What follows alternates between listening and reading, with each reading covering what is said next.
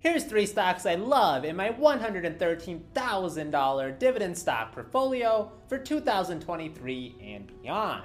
Diversification is always important, and that's why I'm going to be covering companies that are involved in healthcare, technology, and consumer discretionary. The first company we have is Medtronic, which is a worldwide leader in producing medical technology. This includes designing, developing, manufacturing medical devices for various healthcare industries. This is a company that's always going to be around because healthcare will always be a necessity. The areas Medtronic specializes in are making medical devices in the surgery areas such as surgical robots, the cardiovascular area with pacemakers, neuroscience, this includes brain stimulators, and diabetes such as blood sugar monitors. Medtronic stock has been hit hard since C-19 started because many elective surgeries have been put on hold, which means less revenue for Medtronic. Also hurting are the absurd C-19 policies in China, supply chain issues, costs going up, unfavorable currency exchange rates are all hurting Medtronic. But these should all be short-term friction because Medtronic is almost a dividend king with 45 straight years of dividend raises. With a very low payout ratio of 50%, Medtronic now has a starting dividend yield of 3.5%. The highest it's been in years, and the company even thinks its stock is cheap as they put $5.5 billion toward repurchasing their own shares and paying out dividends this past fiscal year. That's a great way to show they care for their shareholders. I currently own 21.72 shares of Medtronic worth $1,700, and they pay me $59.08 every year for just being an investor. With this next company, we get to own digital real estate, and that is with Google. Now, before you go off on me by saying Google doesn't pay a dividend, you can make your own dividends by doing covered calls, which I would argue are actually more powerful than just dividends. After Google's most recent stock split, shares are now trading for less than $100 a share, which means it's very reasonable for the ordinary investor to be able to do options trading with Google. Google has a super low PE ratio of just 18. That's actually the lowest it's been in nearly 10 years. This is a company that just continues to grow and grow in revenues year after year. They brought in $250 billion in revenues last year. Buying into Google means you are also buying into Google's absurd balance sheet of $116 billion in cash on hand.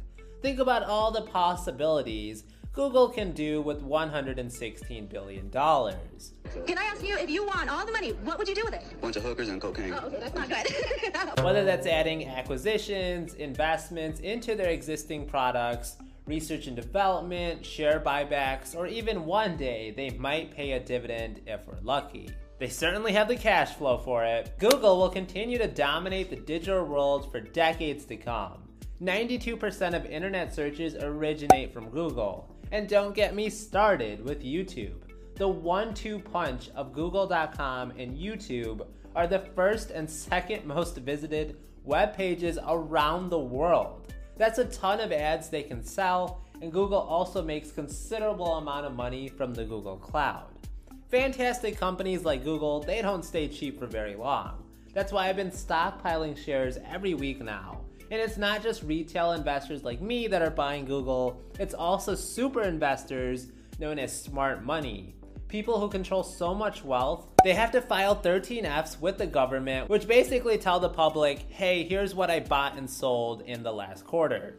Google was the most commonly bought stock by 9 super investors who were intrigued by the company trading 44% below the estimate of its fair value, according to Simply Wall Street. Now, I currently own 33.49 shares of Google for $3,000 in equity. Smart money, old money, dumb money, new money, it's all just money, and I'm loving it. You already know that was a fire transition to McDonald's stock, as they're gonna be the next company we're gonna take a look at. McDonald's needs no introduction, and while the overall stock market is down 16% in 2022, McDonald's is actually up 3% year to date. That's a whole 19% swing.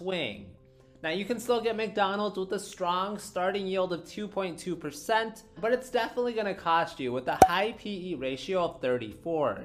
You gotta pay for premium these days. McDonald's may not be a high quality food, but it is a high quality business. McDonald's has in the ballpark of 37,000 restaurants worldwide, which help promote the McDonald's vision of obesity. But they also are one of the premier fast food businesses, returning value to shareholders for decades. McDonald's just raised their dividend another 10% in October. That's the 46th straight year that McDonald's has paid out a dividend and increased them consecutively. Their ability to be a $200 billion market cap company and continue to give double-digit raises to shareholders is super impressive. Now, there's a reason McDonald's stock has been so resilient this year. Its comparable stores revenues have increased 10%, and its operating income also continues to rise from C19 levels. Analysts expect earnings per share to rise 6% annualized over the next 5 years.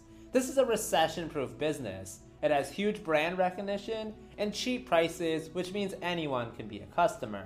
Well, except if you live in Russia, which closed all of its McDonald's and replaced them with Kuzna i Toshka, which basically sells the same exact menu as McDonald's. It's not easy forking over money for a company that is near its 52-week highs, but great companies, they don't go on discount often.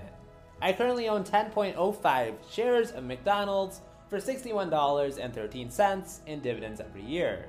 Now that's 3 amazing stocks in my $113,000 dividend stock portfolio. Let me know what some of the favorites in your portfolio are, as the stock market is looking the cheapest it's been in years. There's just so many opportunities to grow that wealth. I want to thank everyone for 5,000 subscribers.